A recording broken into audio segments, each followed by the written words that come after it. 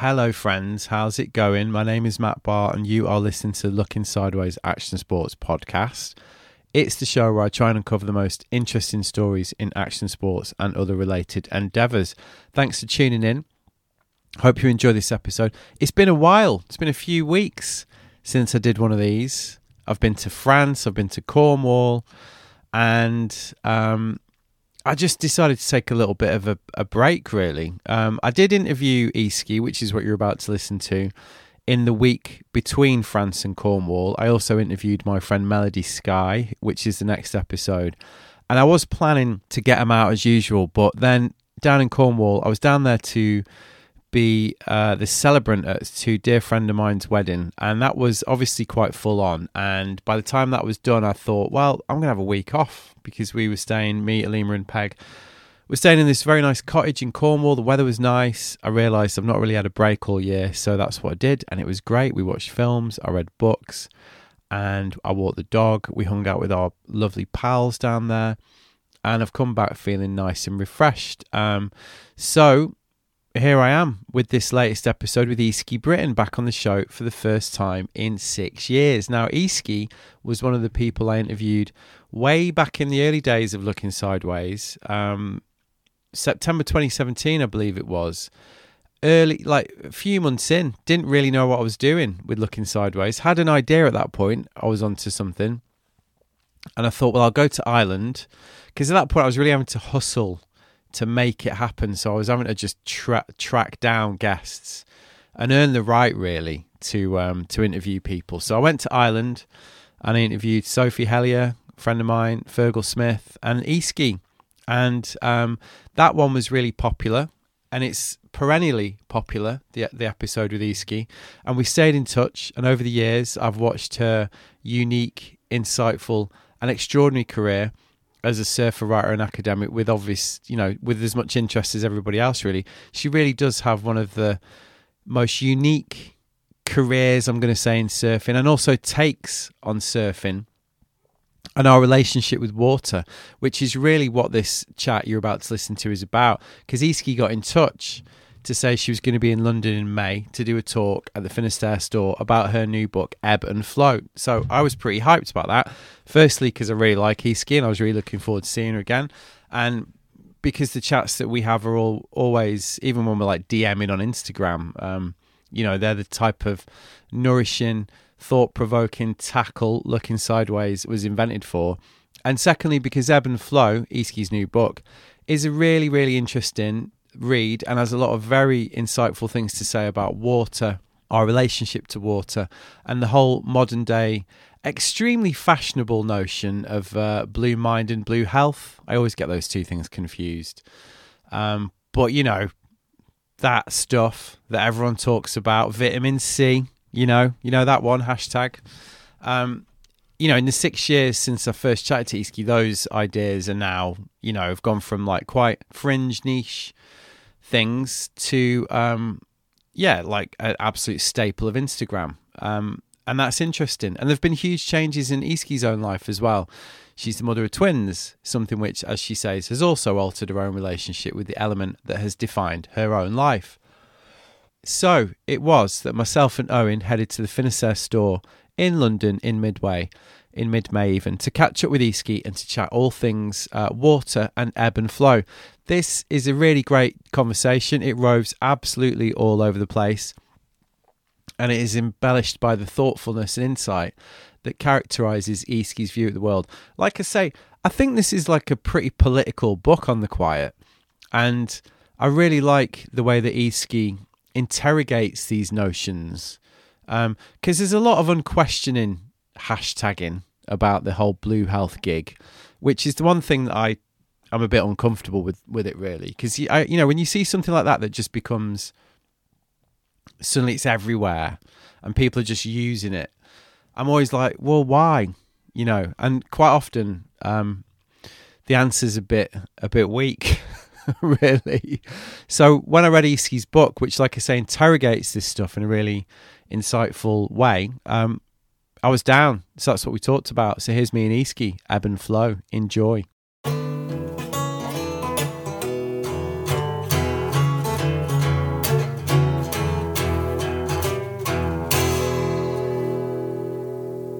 Yeah. Are you all right? Yeah. Yeah.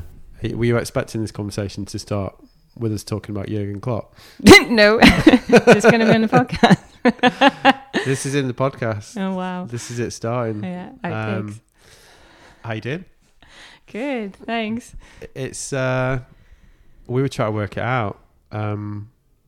6 years, I think. Yeah. Since we were over 2017. Yeah. I'd only just started it. I'd only been doing it like you were like episode 20 or something. It's one of your test subjects then, yeah. Well, you were one of the ones that actually were like, yeah, I'll do that, because back then I think it was. Podcasts even were a bit of a novelty, probably. Well, it's like it was early days for Looking Sideways as well. Yeah. We do it in Galway.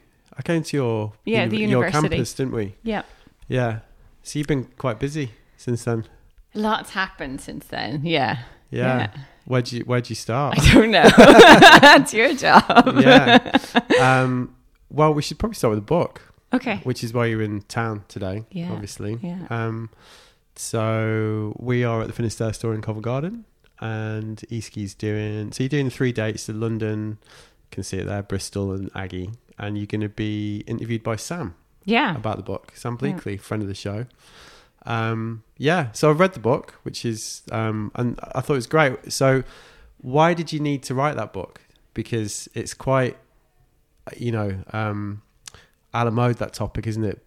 Blue health, like the kind of like water as a healing entity, if you like. It's become quite fashionable these days. Yeah. So it's quite an interesting thing to sort of sink your teeth into. And you're a little critical of the general approach to it at the beginning. You kind of set your stall out a little bit, saying that you have a bit of a problem with the way that the blue health message is generally communicated. Was that a bit of an impetus for the book? Yeah, I suppose, to put it in context, I was coming out of the back of a really intense decade or so, let's say, in academia, in that area. Blue health is an incredible emerging field, and it's really exciting. So it kind of brings together a whole spectrum of like different disciplines across science and public health, and essentially looking at our relationship with water in the context of health. So they kind of usually framed it in terms of the benefits, physical, mental, of being in, on, or near the water, really building on that blue mind kind of. I'm going to take them off. The blue, Wallace J. Nichols' book, Blue Mind. Yeah, which is hugely influential kind of work in this conversation, isn't it? Basically. Yeah, it's foundational in kind of getting that message out there into a more mainstream, I suppose, audience in the Western world in particular. And then the research, I think the book came about because a lot of the research up to date had been done. It's primarily focused in through that Western lens.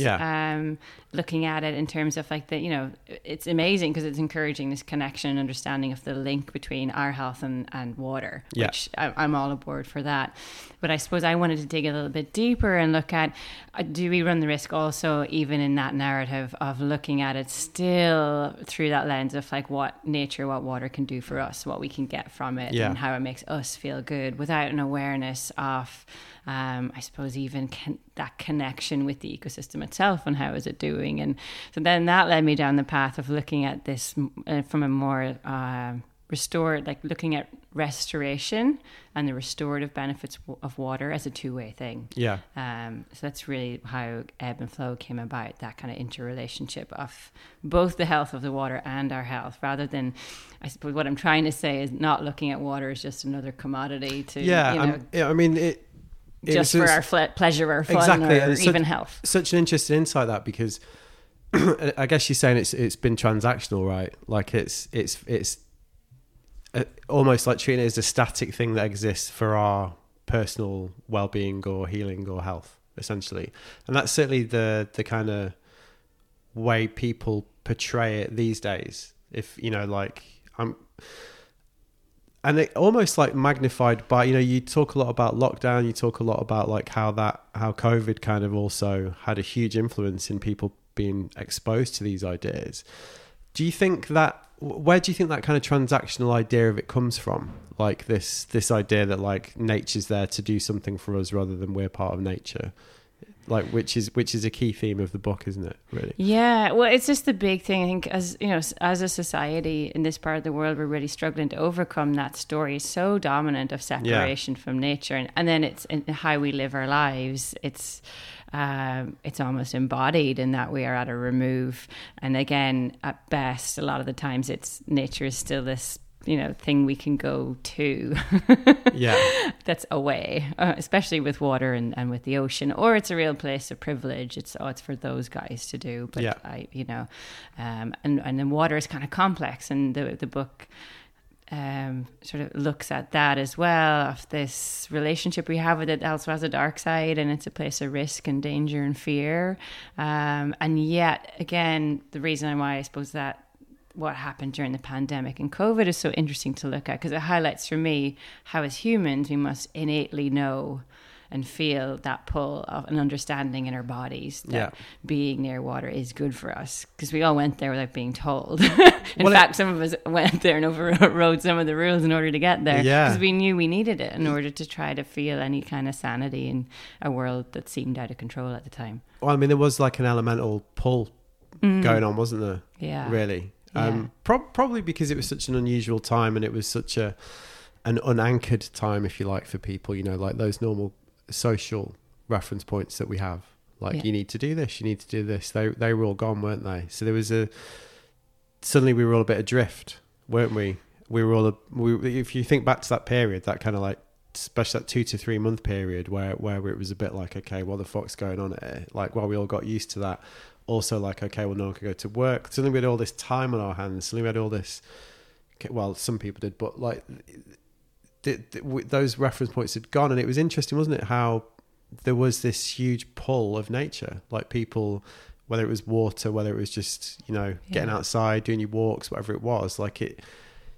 Do you think that desire that we all collectively kind of manifested was almost like a bit more of a natural state for us once those, you know, distractions had gone? Like, yeah, kind of the noise, like quite literally being reduced. It's kind of why I use the phrase unanchored. Do you know what I mean? Yeah. Like untethered, because we are quite held in by these daily conventions, aren't we? Do you know what I mean? That dictate the way that not only we live our lives, but also the way that we do experience our surroundings. Completely. And there's something then about water, I think it's interesting, where it responded to that need to feel a sense of belonging, that kind of real strong connection to place, in order to feel, I suppose, tethered in a way again. And then, but also, and very profoundly that feeling of like touch, of like this, that sensory kind of connection, and then also that physical contact actually with our bodies. You know, why there's so many people actually went to like the kind of swimming where, you know, without a wetsuit even, and I think that is somewhat intentional too, to really feel the water on our skins in this part of the world, and the cold even, and then the other piece then I'm curious about is something about, it is almost in contradiction to what I just said about belonging, but it's something about that entering a world where we actually don't belong. You know, there's that kind of element of we're out of our comfort zones, and there is an element of challenge and having to be with discomfort. But I think that's part of the medicine or the healing in water, right? Where that actually allowing ourselves to learn how to begin to become comfortable with that. Yeah, well, that's one of the really fascinating things about the book. Like, you obviously kind of describe it in terms of different states, you know, like of experience. Like there's healing, there's the kind of like immersing yourself in nature. There's grief is a huge theme of the book, which is really interesting, like how we use water as part of the grieving process. And I found that kind of made me reevaluate the way that I look at something that we take very much for granted. You know, like, how did you approach breaking it down into those kind of constituent parts? Because that's one of the things that kind of got me when I was a bit like, wow, this is pretty ambitious. Really, tell me about it. To be like, okay, I'm going to kind of try and redefine our relationship with this thing that we all take for granted, but like, you know, to actually start doing that, you know, is like another question, isn't it? Yeah, I mean, gosh, when I started out too, and I'd already probably gone too far down the road, I was like, what am I doing is massive. It is to write like the story of the world itself. Water touches like literally everything. And then the themes in the book emerged around those kind of patterns of what is it that water holds for us and what do we seek from it. So everything from connection, I suppose the different qualities these are from my perspective as well. I also want to write about things I'm interested in, but that have come up also in my observations. And so that connection and mystery, like it's just so interesting, even the kind of unknowability of water, even though it seems so common, it's in everywhere in our everyday lives, and yet it still holds so much of that mystery of the unknown, even from a scientific point of view, which was kind of fascinating. Yeah. And then within that is the mythology of the stories we have around our relationship with water and how they've been evolving as our relationship, changes with each other and with the land. And so I really saw, there's a lot of that shaping power that water holds. Yeah. But yeah, it's massive as a topic. How did you, presumably, like you say, a lot of it was imbued by your own experience, but I'm guessing there's quite a heavy research phase in this where you kind of marshaled your thoughts and and the themes that you were. Did you start with that initial big idea and then kind of work out how to explore it through different themes? The initial idea actually came more with it, so that each chapter has these practices of maybe looking at the more practical wisdom of what do we actually mean when we talk about connection and connecting with water, and how do you do that, and what does that look like in ways that would maybe benefit your health but also start to restore your relationship or understanding with water in a new way. So it's going to be more almost like a more practical handbook or guidebook of those kinds of exercises. Yeah, at the end of each chapter, aren't they? And then I realized, wow, that really needs to be embedded in a context here of a story that I think it's emerging and it's there, but I suppose coming out of so long in academia and being trained, I suppose, to write a certain way, I wanted to break free from some of those confines and get more creative, but also to invite in other voices. So the research part I really enjoyed was actually discovering and reaching out to people who are working with water in really interesting ways that are also quite hybrid. So crossing over with science, but also spirituality, indigenous wisdom, and how they actually can blend together. Like they're just different ways of telling the same story. There's a lot of mythology in there, a lot of folklore. The importance of storytelling is obviously like a huge theme, isn't it? And like how the stories that we tell about water like inform the way that different societies have viewed it over the years. Like they're all, I mean, there's a huge body out there that you've tried to kind of marshal, isn't there, really? Was that daunting? It was one of those experiences where the more I thought, oh yeah, I know this. I've been researching this area of blue health, and I've been in the ocean my whole life. I know water. And then I started to write the book and realized, oh my goodness, I so don't. I enjoyed getting out of like the ocean centric view as well, and looking at, it was probably most interesting for me to look at other water bodies like the rivers and ice and what's happening, but also the connection there with the ocean, of course. And it was a big learning curve for me too, even on a journey of discovery, even writing the book. I really I didn't quite get it until I was reading the chapter on ebb. Was that an intentional? What is ebb? But was it an intentional, almost like play on words with the concept of flow? Yeah, because I didn't have the title for the book in the beginning. You know what I mean, right? Because obviously flow, like blue health, is a very well-worn topic right now. I actually just had Stephen Kotler on the podcast. You know Stephen? Oh yeah. Do you know Stephen Kotler? Yeah. And I'm going to be honest, I found that conversation. I found his approach to the concept of flow a bit problematic personally, because it was quite like, and it was interesting, the reaction from listeners actually, because some people really liked it and some people really didn't like it, because he links it to like performance basically. Right. He's a bit, it's quite bro science. It's quite like life hacky. You know, which is interesting you say that, because I think that's the other thing with a lot of the blue health research. There's an agenda always behind it, and you look at research coming out of around blue health, but also nature connection generally, in depending on which part of the world. So in America, it does tend to focus much more on life hacks and how can you enhance like workplace performance, which is almost like the kind of, you know, is the phrase thin end of the wedge of like what you're talking about, like how people, what can nature do for me kind of thing, you know, like, and and in Europe it tends to be like stress reduction and mood, so you don't, you know, you have less sick days, so you still are an efficient worker but you know, it's attached to these things of being quote unquote more productive. And I wanted to challenge that as well, like what if we're less productive? Like if you're always productive, is that a good thing? Well, exactly, and that's why I was so fascinated by ebb counters that. Firstly, the fact that you've put ebb as, and we'll get into that, I think, because it's such an interesting idea that's key to the book, but you know, as a counterpoint to flow, as a counterpoint to this, because there's a quote from Conor Ryan, isn't there? Is it Conor maybe?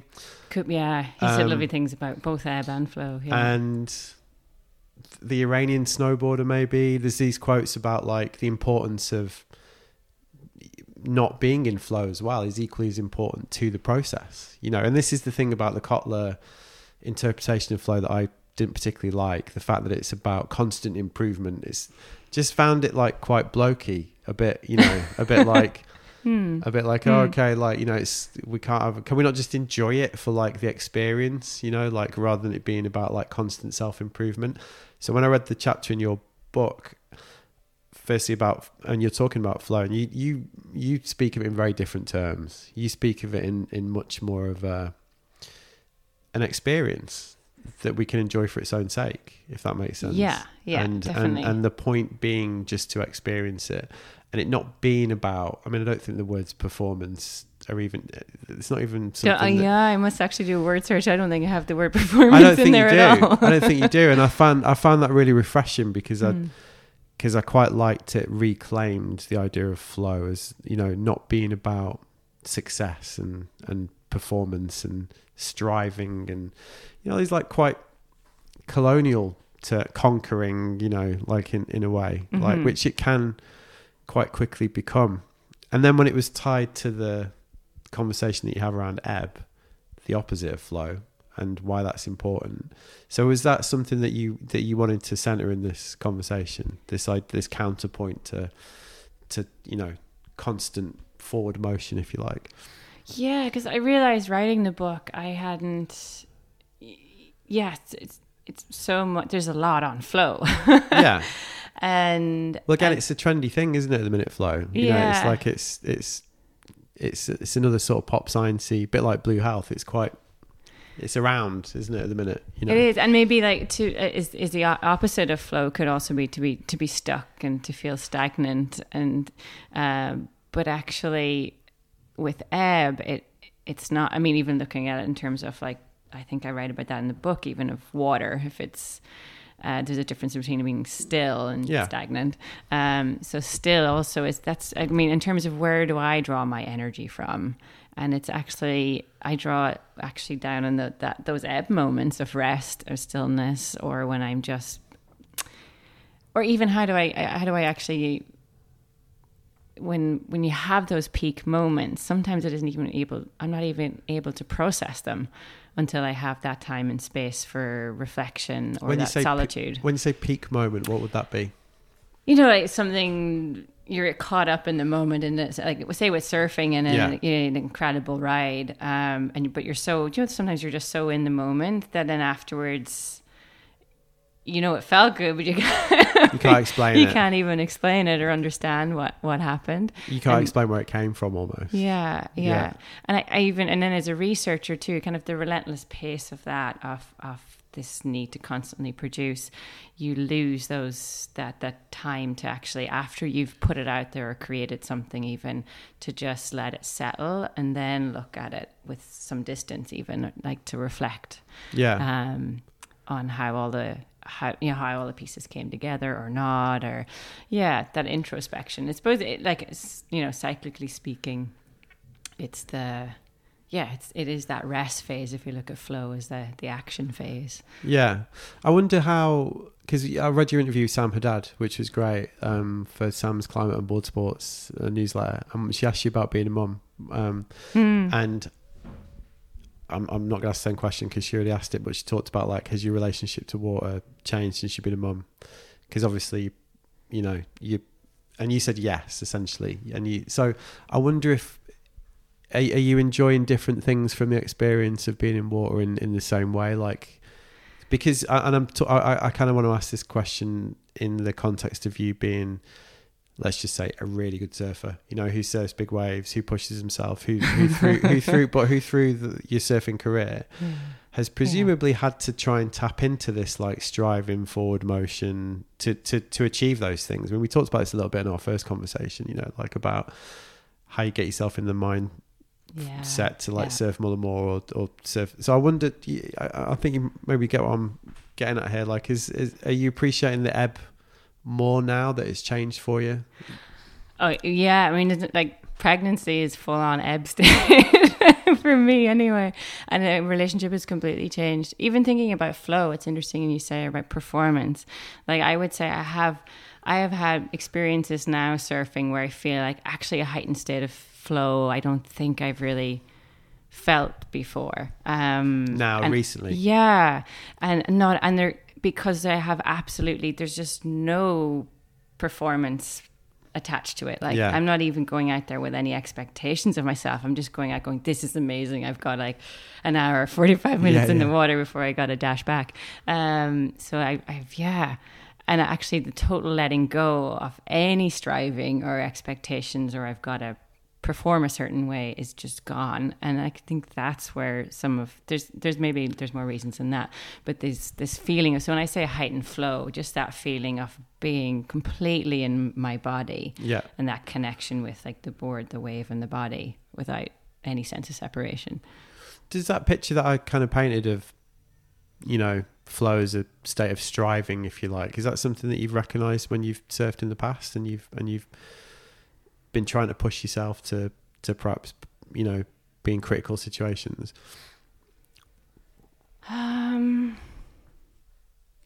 Yeah, good question.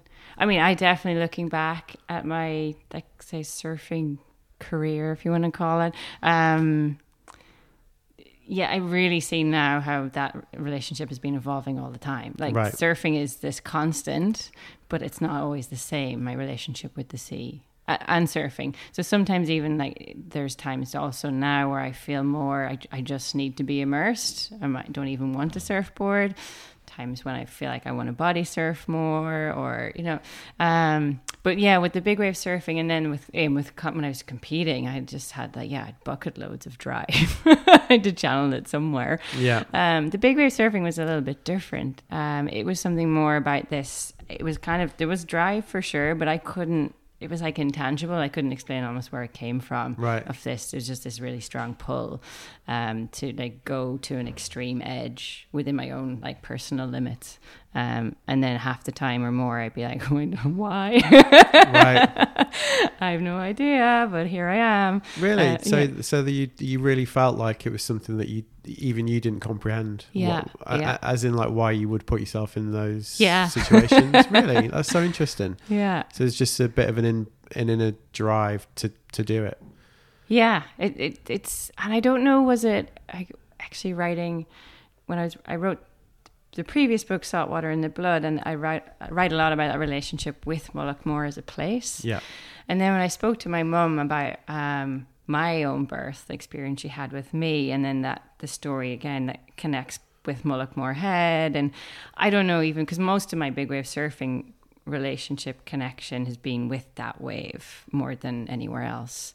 And so I wonder, I don't know, but I wonder, is it just something that I needed to, like, explore and have out with this place, with this wave? Well, that really connects to some of the stuff that Connor talks about in the book, though, right? Because he really talks about, and this probably brings to the point that you made earlier about the importance of having, like, Indigenous voices in the book, and Indigenous as a counterpoint to our very Western approach to this natural relationship that we're talking about. But he talks a lot about, you know, kind of the place as character, almost like an environment as character, you know, like going to a particular mountain and, you know, singing to it, speaking to it, like being aware of its history, like and again, making sure you're not being transactional, you're not just going somewhere and seeing it as a venue for you to go skiing or a venue for you to go surfing, to actually try and contextualize yourself in it. Kind of what you were talking about then, really, right? Like as a way of a three-dimensional relationship with a place, let's say. Yeah, and I think you're really onto something there, because when I look at then the context again with big wave surfing and Mullaghmore, a lot of the, like for me, the takeaway and learnings were around how am I showing up in that space, and that would completely affect the outcome and experience I would have in the waves. Really? So that's when I began to think, oh, the energy I'm bringing into the water, there's a reaction then that happens with the wave and how well it goes or not. Which, I mean, one way you could, I thought of it more as that's like a psychological thing, and I'm going to do mindfulness training. But now I realize actually it's also speaking to what Connor shared in the book too, about there is this exchange happening between you and the environment you're in all the time. Yeah. You make the point in the book that these concepts that you're talking about aren't new. Let's put it that way. You know, that culture's not as inward facing, I'll be polite, as ours have been talking about these, have been having these conversations, have been establishing this relationship with nature forever, really. You know, you almost make the point that lack of understanding is the aberration, you know, like. And I was thinking about that this morning, because I was listening to this debate on the radio about the sewage crisis in this country.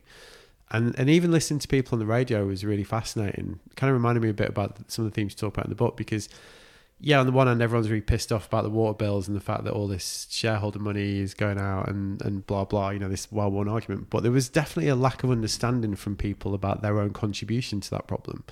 You know, there was this definite feeling of like, well, these people should just come and tidy up for us, you know, like there was like, and I kind of thought, yeah, people genuinely think you flush it down the toilet and it just gets magically taken care of. You know, like even on that level, there's this lack of understanding really about our own place in nature, and you're quite careful to sort of say, like, look, you know, if we look around, there are other cultures have been much more mindful than we are about these, whether it's like an, you know, basic everyday thing like that, or the more kind of, you know, spiritual ideas behind it. Yeah, and so to go back even to the question we kind of started with around like, why this book, why now, and then with Blue Health, is there, you know, for me, is there maybe a fear there of like co-opting without acknowledging? I think that's the acknowledgement piece is really important. The wisdom and knowledge already there that you could be called Blue Health. Yeah. We've jazzed it up now with this term, and this science is new, but what it's doing is actually just supporting and validating the indigenous, as I call it, indigenous science, indigenous wisdom and knowledge in the book. And articulating it in a different way, but it's speaking to, again, that those interconnections, that ecological kind of interdependency between everything, and that things like we don't live in a world of objects, that it's all animate and alive. Yeah. So it's and that's why I think the science is really important as well and fascinating, but it's in support of, you know, and it's important to, I suppose, that acknowledgement piece is important. Yeah. We make the point that it's about stories as well. Yeah. It's about the stories that we tell, and you suggest that you think we've perhaps lost that ability to almost tell honest stories about it in some way. That, and then just even how easily or quickly we dismiss myth and mythology as it's made up, or, you know, not real. And then I realized writing the book, I was like, wow, that whole, you know, the sort of science coming out now, looking at the interconnection between forests, the health of forests, especially along coasts, and coastal and ocean ecosystems, and how how the health of the ocean depends on the trees. Yeah. And then vice versa, how the trees really depend on the health of the rivers and the salmon and so on.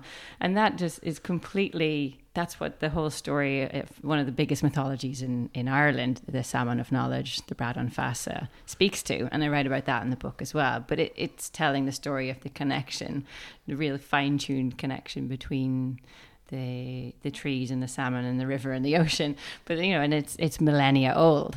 So I was like, oh, they're the same but in different ways, I suppose. Yeah, I mean, there's an idea that the myths, are about us trying to find our place, understand our place in the natural world, right? I mean, from a very obvious sense. But also in a metaphorical sense as well, like that's kind of what they're for, isn't it? Do you think we've lost the ability to generate those types of stories in a way that helps us place ourselves in the natural world? Oh, that's a good question. I hope not. But that's kind of what the book's trying to almost address, though, isn't it? Yeah. I think in if you don't, that's one of my interpretations. So anyway, like. It's almost like a little prod, isn't it? To say, look, just let's look at it. Like, let's just slightly shift the focus. So, yeah, in a way, perhaps you're right. And going back to like the basics, and that's what some of the exercises in it maybe are encouraging to do, is like that in terms of place connection, but like the story of place and your water where you are, and beginning to, I suppose, learn that story all over again. But it's interesting too, because I love working with the medium of water. I find it cuts through so many different threads and worlds and spheres. But also what's interesting is that whole concept of time. I really learned that from speaking to some of the water protectors in the book, like Pat McCabe. But this notion or reality that all the water that's here is all the water there's ever been, and it's that's 4 billion years or so, give or take. I mean, that's just one of those. So that just kind of, when I really think about that, yeah. We're sitting here and there's a water in my cup or glass I'm drinking. I'm like, good reminder. It's kind of mad. Yeah. Well, where's that been? What journey has that been on? That's one of those things in the book. When I read that, I was like, oh yeah, that's like, when you think about that is actually like very head wracking. Yeah. Yeah. You mentioned earlier this idea that writing the book was a way of getting yourself out of this kind of like quite academic way of telling your own stories as well, which is quite interesting. Were you finding that quite inhibiting then? Yes, in short. Because most of my training, like even as a writer, has been to write academically, and conform. And it's very conforming. Like you have to use a certain language and follow a certain structure. And I think it really has its place. It's really important, and the peer review process and all of that, when it works, is really good. But there's a lot of exclusionary forces at play there too. And I suppose I just gotten to that point where I needed a different way to give expression more creatively, and in a way to translate. Like I think there's really good work being done in science and academia, but it tends to stay in those circles, and that's why I do think stories matter. And actually, even if seems like there's lots of blue health stories coming out, they're probably all necessary, to look at it in all these different ways. Yeah. You had to do a bit of untraining almost. Yes, exactly. That's a good way of putting it. Yeah. God, and then I have a tendency to really go into the research side of things. Yeah. And I have to rein myself back. And that's why in the book too, in terms of my own creative approach or process, was really trying to starting with that quality or essence of water, like power or connection or flow, and then trying to tap into an experience I've had, like an embodied experience of what did it actually look and feel like for me, and then trying to tease that out, and then using that as a way to kind of then ask more questions and go deeper and reach out to other folks and ask them, hey, this has come up, what is this all about? But that must have been one of the great parts about it, because there's obviously some really great minds in there, because there's a lot of, thinking like Bonnie Sue, I think is how you say it. Rebecca Olive, right, who's doing some really interesting work in this. Amazing work, on Moving Oceans, her project. And there's a huge fund of resources and ideas that you've managed to sort of corral into this, which is one of the great kind of pleasures of reading it, really, because there are a lot of perspectives in there. Was that a conscious goal to try and draw in as many different ideas and ways of thinking about this as possible? Yeah, both as a challenge to myself to really kind of broaden how I look at this and who I'm listening to, and what voices I suppose I'd like to hear, but what voices I felt are kind of maybe missing in the more dominant discourse around blue health as well. And then also looking at it even geographically, it was interesting to sort of look at actually where is the where's the research tending to focus, or what's been written out there around water and previously geographically, and what parts of the world are missing, right? So what conclusions could you draw there then? Was that, are the patterns that you can discern? I mean, and maybe it's the fact also I'm limited to like the English language, and that's in terms of how books are published, that's the ones that get the most exposure. And same with the research as well. If you don't publish it in English, you're not going to get in the top journals. So there's that. But then, and then there's just the dismissal of whole continents always strikes me as, so it just unsurprisingly tends to be a very,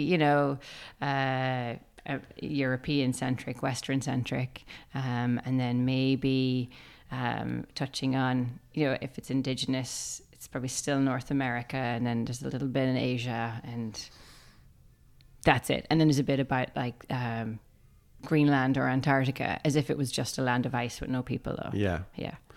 Well, Antarctica, but there are people working there on the basis. I just listened to this. I mean, I guess we're talking about like kind of, again, colonial, Orientalist approaches to things, aren't we? I was just listening to this podcast yesterday about the first white people to visit like Zimbabwe, who discovered all these like, lost cities from civilizations, and just could not comprehend that Africans had built these places. And basically, to explain it, posited that it must have been Europeans that had built these cities, and everyone forgot about it. And supposedly this is where a lot of the hunt for El Dorado, like these kind of myths, like these kind of like we'll go and find these lost civilizations, is basically because the answer being there, well, actually it was just built by the locals, who had a culture that was and a civilization that was like sophisticated enough to do this. Like, no, it couldn't possibly be that. We'll have to make up these whole stories. I mean, that's kind of the way we've always viewed non-Western culture, isn't it, really? So it's interesting to hear that, even in this, you're kind of coming up against that sort of prevailing doctrine in a way.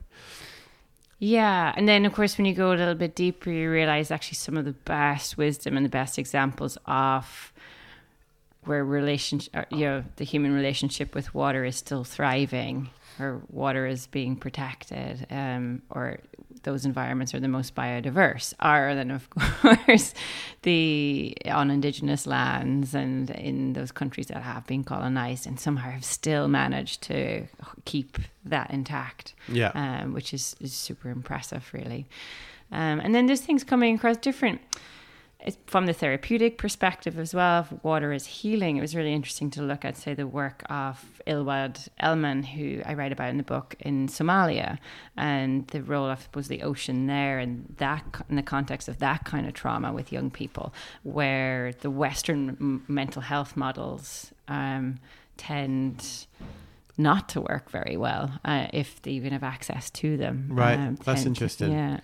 So could you explain that a little bit? I think she talks about it, and I don't want to just take words from her, but it's in the book with what she shared around, I guess it'd be, I suppose, in a conflict zone as well, of just the mentality and attitude of just getting on with it, almost the kind of resilience that doesn't allow for actually giving expression or to emotions or feelings. Like you just need to keep going. Yeah. And as a survival mechanism, really, I suppose, Sure. as well, right? Yeah. And then to sort of do that kind of, say, as we think of as like talk therapy, would just be seen as Really? Well, an indulgence at on one level, but then Right. and then so there's so many layers to it as well too. I think even a lot of it around how then do you create a space where you can begin to open up and express those things, and then how the ocean can actually facilitate that, but in a way that's really contextually relevant, that like actually fits within a culture that I think was really interesting to learn. Well, you also talk a lot about healing in the book and how water can help you find a more rounded form of healing, if you like. And again, I was struck by the idea that you kind of put the idea forward that by being more mindful, cognizant of our place in this environment, again, this like two-way relationship, multi-dimensional relationship, that will enable the healing that people are after to be more effective in a way, really, than just, again, like going in as like, right, what's this going to do for me, this element, you know? Because again, it's really this idea of water as a healing outlet. You know, there's a lot of examples of that these days, aren't there, with charities that are like doing this work. You know, you mentioned some in the book. Again, that's a real theme, isn't it? Like that's coming up, like of using it as a way of healing trauma. Like, did you learn anything new about that territory while you were putting the book together? Yeah, I definitely did. I mean, that's a huge area. So then writing the book, it was like there's so many jump off points, you know, like, oh, I'd love to go in deeper in there, and I had to rein myself back in. But I think in particular when it comes to like, the water trauma healing narrative, I think we're only scratching the surface. But and then I'm always, you know, curious as to what like the why of it. I think that's why the grief and loss came up as such strong themes in the book as well around water. And there's something there about it being this kind of, when we have those experiences, when we're immersed in water especially, or even just being by it, it's like this real permission space, isn't it, to feel all of what we're feeling, because we're able to connect with our bodies again, or to take a moment where we're present, or where our nervous system just kind of down-regulates a little, which then just creates space to begin to even connect with how we're feeling. Because I think in a lot of situations, it's hard to even, you know, even I think even my last year, that a lot more than half the time, if you ask me how are you feeling, and I'd stop to even check, I wouldn't be able to tell you, because I'm just in this mum of young twins. Yeah, that'll happen. So then so in the sea now more than ever, it's my healing as well. Yeah, I mean the chapter about grief and the thoughts about grief is really moving. I mean, talk about your friend Brock quite a lot, as it sounds like that was you almost, I don't even want to use the word consciously, but you know, you certainly used water yourself there, or your communion with water, as part of your healing process, right, in that grieving stage. Yeah, it was interesting when I was putting the book together to see what stories emerged for me, right, that, you know, personally, that seemed to speak the loudest. And it's almost like some then demand to be told, and then there's so much that also isn't in the book. So it's interesting what finds its way in. And that one, I was actually surprised that it was a really, really strong one, with the story around Brock Little, who I didn't meet very many times. But yet again, that profound sort of connection, and then that kind of was role model in the surfing world. I love that story of you as a little kid, you know, meeting it was the first time meeting any kind of, you know, surf it's stars, so good, it's so great, legends, you know, from the surf magazines. Wide-eyed, like, oh my god, the superheroes are in town, you know. Yes, 100%. Yeah, like meeting, and then that he was so lovely to you and encouraging, and it's really sweet. It's really nice. Yeah, so it's important to you to, because that was another, you know, the role of water in grief. Again, you know, you talk about the paddle out. I guess it's just something that you see so often, and I didn't even really, you know, this is one of the things I really enjoyed about reading the book. You know, just you talked about you know, individual experiences of like being in water and how that makes you feel, and not taking that for granted. There's a great line where you say, like, it was just me and 8 million species, I think is one of the lines when you go for a swim. But then also how we collectively use water as a coping mechanism, if you like. And I really got a lot out of that chapter on grief, because I kind of, I mean, it's ritualistic, isn't it? Basically, something like a paddle out. You know, it's like, it's that theme that you talk about of how we are drawn to this element to try and make sense of something quite incomprehensible, which is something that you obviously also did with your grief for Brock, but also that we collectively do. It just kind of made me, again, like, have a new understanding of why we do it, rather than like, oh, someone's died, they're having a paddle out. Do you know what I mean? Like, you kind of, oh, that's what you do in that situation, rather than actually thinking like, well, why are we doing that? Like, what is that giving us? And again, it's a way we've tried to use water to make sense of these big themes, isn't it? I think. Yeah, and then because it's really powerful, like literally what water does to us on like a physiological or biological level and psychological, but then also as a metaphor, and it's so strong as well. So in some ways it's like it literally holds all of who we are, because it's continually moving and cycling through us. And then also it just allows, when you do a paddle out in particular, it's just that space that just holds that big emotional release, but there's something to release it into where it's going to be held. Yeah. And then there's also that energy of like connection too, isn't it, with through the water. And I came across Australian scholar Marty Frost's work on it. I think she's the only one kind of who's digging into looking at that as a ritual in surfing culture with the paddle out, which was fascinating. On her, she calls it, blue deathscapes or blue death spaces. Right. Yeah. How did you know which stories from your own history with water then? Was that an instinctive thing? Because you mentioned that you almost had a filter that you knew when something was right. Like, that's quite an interesting idea. Was that something that surprised you as you were pulling this together? So it's interesting because whenever I get this, like from a creative point of view, and I get this, I guess that block, or you kind of get stuck in, you feel like you've lost that authenticity and you're just putting together stuff, like a mishmash of stuff that's, how do you ground it in any kind of meaning? Or, I always feel like I need to have that. How is it kind of coming through me, and what am I contributing here? Well, am I just bullshitting my way through this? And I guess as well though, like, because you have clearly, we've touched upon this as one of the themes of this conversation, like, your relationship with water is clearly like a very evolving thing. We've talked about lots of different ways in which you personally, this relationship has fulfilled different emotional needs that you've had through varying stages of your life. Yeah. Which we can all recognise, and like I say, it's one of the things that I really enjoyed about reading the book. But it must be difficult as the author, because you don't want to overplay that card, really, do you? You don't want it to be... Yeah, and you got to... The lone...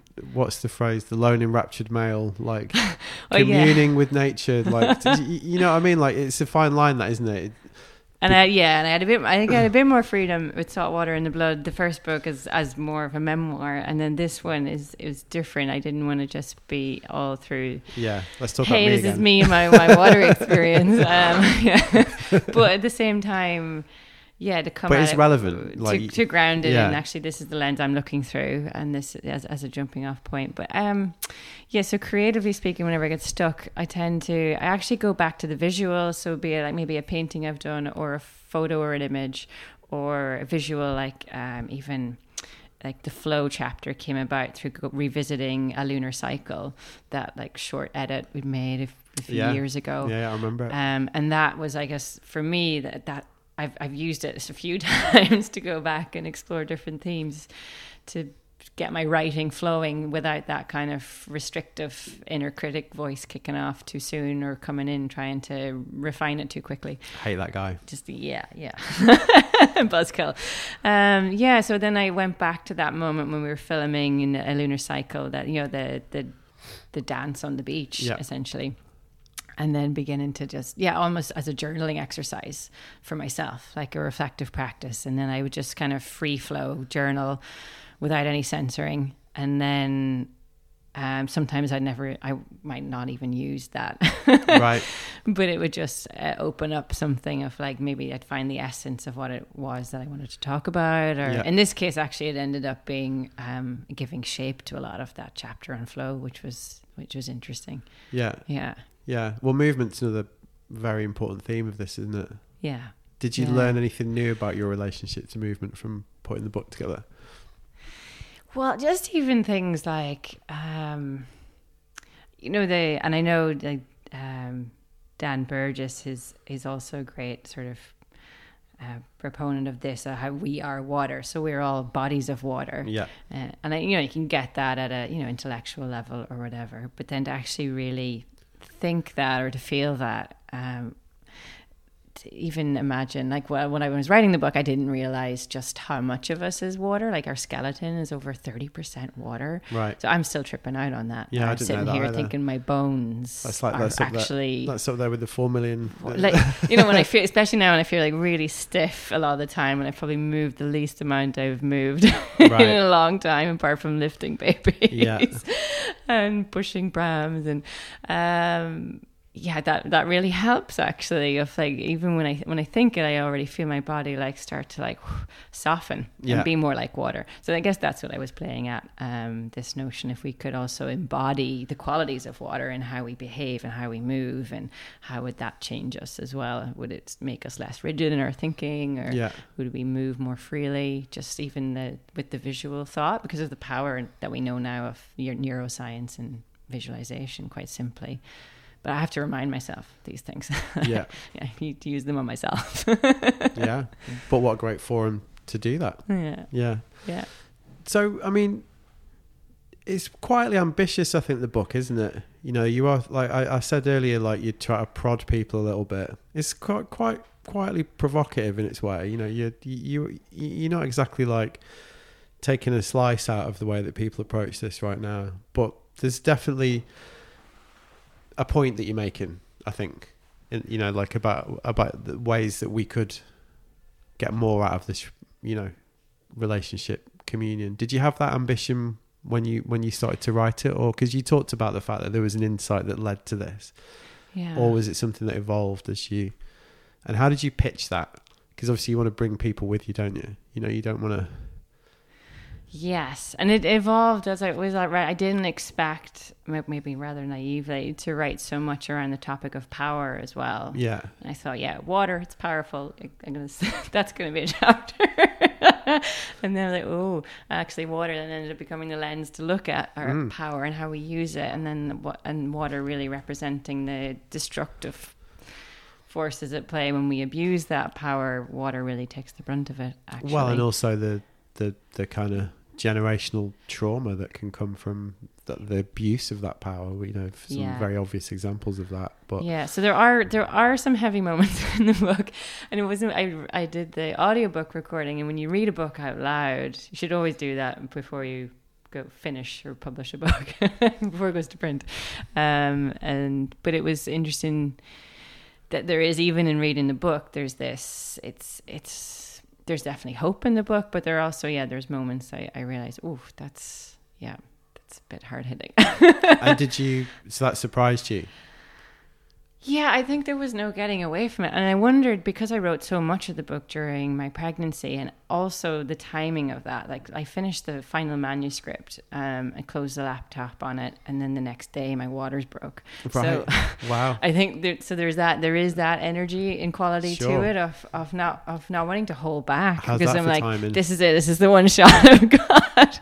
But also wanting to be real, because I realized I'm bringing, new life into the world, and I don't know what that world is going to be like. And so I'm trying to, I suppose with the book, I wanted to communicate that as honestly as possible, as in, this is where we're at right now. And this is what we can learn from maybe what's already happened. And what do we want to actually take from those experiences? That wisdom carrying, what do we want to take with us into this new future that we have no clue what it's going to look like, but it's going to be radically different. And I mean, it's going to sound a bit odd, but it is quite a political book in that way, like in the way that it's, I don't mean obviously in the literal sense, but like in the way that it is about ultimately like how we can, should, do, or will live. That is political, whether it doesn't have to be slogans, like it's I really got that impression from it, that's why I kind of say it's provocative as well, like I think you can read it as like a guide to these ideas, but I definitely recognised a stance in there that you're communicating. Is that fair? I think so, and I think maybe I took the little freedom I had and ran with it, because in academia you have to rein yourself in. You can't explicitly really make your stance known when you write papers, although there's always a bias and an agenda played there too. But yeah, definitely, I think that's fair to say. And definitely, as I was writing the book, I was like, God, I wish I actually had more training in political ecology or to deal with these, to grapple with some of these things that were coming up, some of these ideas. Yeah, that's probably another one then. No, it doesn't. Yeah, when the scars have healed. Yeah. Well, we're going to do some picks, aren't we? So I'll probably wrap it now. But a very obvious final question. Okay. But do you see a difference in your relationship to water now that you've been through this process of writing this book and exploring these ideas? Yes. I make no apologies for that. Well, completely. I think maybe the timing of it is well suited, in that I've spent more time grounded in one place than I've ever been before, at home in Donegal, and I'm just so keenly aware, maybe because of that, because I have time to be in one place, to just notice the water and the patterns and the cycles, but also much more aware. Like I realized when I started to write the book, my kind of shame of like, I actually needed to go and find out where the water came from that came out of my tap. I didn't know. Most of us probably don't know. No. Things like that. And then what is my watershed, and where's all the water coming from that flows out into the sea here? Or we've got, Dernish Loch, a lagoon near us as well, and being back home, sort of seeing the water quality in it is deteriorating as well. So bringing up these questions of actually, what can I do if I'm part of this ecosystem, and if I am not able to care for the water that is in my own home, then I feel like that's a big piece of it, isn't it? So that's had a huge impact of thinking about it in a real local context, actually, for myself personally. Yeah. Well, you're going to do a Q&A for me, aren't you? You're going to do one of these open threads. Oh, yes. Yeah. So I'll do a little plug. I said yes, didn't I? Yeah. So basically, Easkey's going to do like an open thread. So I've done them with Tom, Kay, Hugo. I've done a few like just general ones. And so, if you listen to the conversation, you want to whack a few questions up to Easkey. I think I'm going to put this live a couple of days after the episode comes out. So in the outro, I'll explain all that. But thanks, Easkey. It's great to see you. We'll do some pickies, and then you probably you got your thing tonight, right? Yeah. So what's the form with that? Sign some books. It's just a straight interview, like on stage, and then it's going to be really special, because Sam and I haven't met in ages, and we've done some previously done great trips together in places like Mauritania and Senegal, and so we've got it's going to be a fun conversation. I'm looking forward to catching up, and then obviously about the book, I'm going to do a reading from the book as well. We'll have Q&A with the audience, and I think Sam's put together a real special kind of short 5-minute clip of some of the adventures we got up to as well, which touch upon he's got some of the themes, interesting ideas as well in the same area, doesn't he? Yeah. So, all right, well, great to see you, and thanks for doing it. Great, thank you so much. Yeah, no worries. So there you go. That was me and Easkey Britton, and I hope you enjoyed it. I personally really loved that conversation, especially the way it headed off into different directions, and the way that Easkey followed me down a lot of different rabbit holes. And if you enjoyed it, I've got good news. Easkey's going to be taking part in one of my open threads on Tuesday, June the 6th. I had to think about that though, / consult the calendar then. I should know it because my birthday's on Thursday, June the 8th, a week tomorrow as I record this. I'm going to be 47. Christ on a bike. Anyway, Easkey's going to be doing one of those open threads on my Substack, which are brilliant, really popular. Always go down really well with the Substack community. and they provide a brilliant link between myself, the guests, and the community. And what's going to happen is Easkey's going to be on there answering your questions for the following couple of days. You can ask her anything you want. You can ask her about big wave surfing, our conversation, her new book, her take on our relationship with water, the stuff about blue health that we discussed. Is it blue mind? I never know. The blue stuff that we discussed. Anyway, you can ask her anything about that. So to participate, sign up to my Substack. You can find it at lookingsideways.substack.com or via wearelooking.sideways.com. And then when the thread opens, like I say, Tuesday the 6th of June in the morning, just whack your question in there. You will need to be signed in. And Easkey's going to answer them over the following couple of days. As usual, there's a prize for the best question or comment, exclusively for paid subscribers. The prize is one of the perks that my paid subscribers get. In this case, Finisterre have donated one of their fancy changing robes as a prize. So, worth, if you're a paid subscriber, worth whacking a question on there, I would say. So keep them peeled. And anyway, big thanks to Easkey. I really look forward to seeing what the Looking Sideways community out there comes up with in response to this episode. So what else is going on? Well, like I say, I was just a celebrant at two of my close friends' wedding, which was a really brilliant experience. And obviously this is housekeeping corner. In fact, let's do it. You still listen at this point and you're about to listen to me talking about me being a celebrant. Big up to you, and fuck the rest of them, as we like to say, because they'll have gone by now and turned off.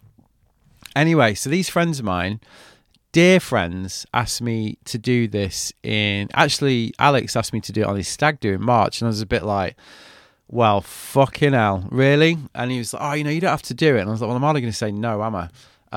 And then for one reason or another, I didn't really look at it until about 2 weeks before the wedding. And then I messaged my friends Alex and Tanya, and I said, should we have a chat about this whole wedding thing?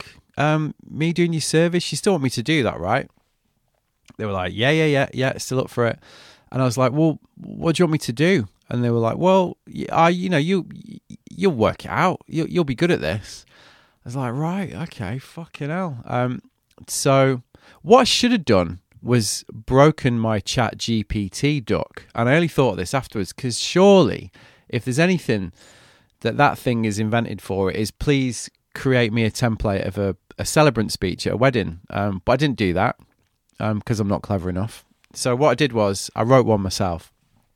And luckily, they really liked it. So that's what we did. And I surprised myself, really, because I actually really enjoyed it. I've had a bit of a realization in the last year, which is I'm finally starting to enjoy public speaking. I actually enjoy it.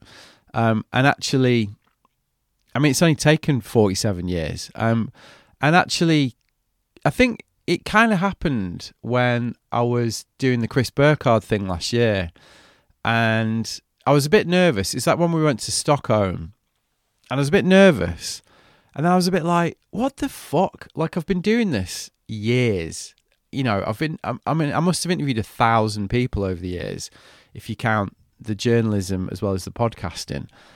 I've done about 1 million shit gigs from being in bands my whole life. I've done some pretty decent big gigs as well. And I've done a lot, I've done it a lot. I've stood in front of people and spouted off a lot over the years. And I was a bit like, fuck, I should try enjoying this. So I did. And it was a revelation, because I kind of realized that I'm not saying I'm good at it, but I kind of know what I'm doing a little bit these days. So that's where I approached being a celebrant at my friend's wedding. And I ended up really enjoying it. It was a complete honor. And a real privilege. Everyone was really nice to me afterwards, which always helps. But importantly, the bride's dad came up to me and said he thought it was great, which is the only review that you need, really, isn't it? So yeah, that happened. So thank you, Alex and Tanya. I got asked to do it a couple more times that day, and then Boog said to me, "We know people get quite well paid for that," and I was a bit like, "Fucking hell, I guess they do, don't they?" So bar mitzvahs, weddings, funerals. I might be available. Who knew? So what else is going on? Well, before we went to Cornwall, and I've been sort of talking a bit about this in the newsletter and on Instagram, I took part in the Surfers Against Sewage paddle out protest in Brighton, which was about, protesting about the state of the waterways in the UK. If you haven't been paying attention, and I'm guessing from the turnout, a lot of people fucking haven't been paying attention. I'll give you the quick story. Our water utilities were privatised in the Thatcher era, and the argument about that was, and the argument about privatisation, particularly that peddled by the Tories in the 80s, was always the same. Like, turning it over to the market will mean you'll get a better service. I think we can all agree that all that's actually meant is that those companies have been taken over by foreign venture capitalists and rapacious mega capitalists who have, all they've done is like siphon off all the money, and 30 years later there's a complete lack of investment in the infrastructure in this country, which means that our sewage systems are creaking, and at the minute our rivers, lakes and seas are being polluted with literal sewage as that system struggles to cope. All this at a time when shareholders are being paid ever higher dividends. A recent FT report found that 20% of our bill payments go straight out of the system and into the pockets of shareholders. It's a fucking disgrace, if you'll pardon the language, although I realise I've been swearing quite a lot on this. So sorry if that offends you, but whatever. So for me, it's a complete no-brainer. Absolute non-partisan, cross-party issue. If you've got this far and you've listened to Easkey and you're at all aware of this, I imagine that you're quite aware of this stuff. And also, you might be a surfer, a swimmer, a water user. Basically, this type of thing directly impacts the type of activity that large numbers of us in the outdoor community enjoy. So naive old me went along to this paddle out thinking there was going to be loads of people there. I reckon there was 200 people, and there's 135,000 people in Brighton. I mean, I'm in a swim group on WhatsApp who didn't turn up, incidentally. I think there's 30 people in that. There's certainly more than 200 surfers in Brighton. I counted 2 people from the lineup that I know. So I was surprised, very dispirited by the turnout. The weird thing was there was a lot of people there congratulating themselves, and a lot of my friends were like, "Oh, this is brilliant." I was a bit like, "This is not brilliant. This is like apathy in action." So, like I say, I've been spouting off as I do, and annoying people as I appear to do, and it's just inspired me to explore it a little bit. I imagine if you're, for example, my friend Lauren McCallum listening to this, who's like hugely engaged in the protest community, I sound like a proper bellend, really, because this is like your classic case of somebody belatedly turning up to an issue and thinking they've got all the answers, or noticing it for the first time. I'm very aware of that, but it's interesting. I'm going to explore the topic. A friend, Callum, who is involved with Just Stop Oil, saw my post on Instagram, and he's writing me a blog about this on the Substack, which will be going up soon. So yeah, there you go. That's what's been going on with me. Like I say, normal service will resume. I've got Melody Sky, my photographer friend, coming up. That's a really funny one. That did that on the beach in Brighton. My friend Gilly is down in 2 weeks. 2 weeks tomorrow, she's going to be down, and I'm going to interview Gilly, who's a legend, and yeah, there's stuff going on. So as usual, if you want to comment on this, go on Substack. There'll be comments at the end of this episode. You can, how to get hold of me. Please do. I'd love to hear from you. And I'm going to do one. All right, nice one.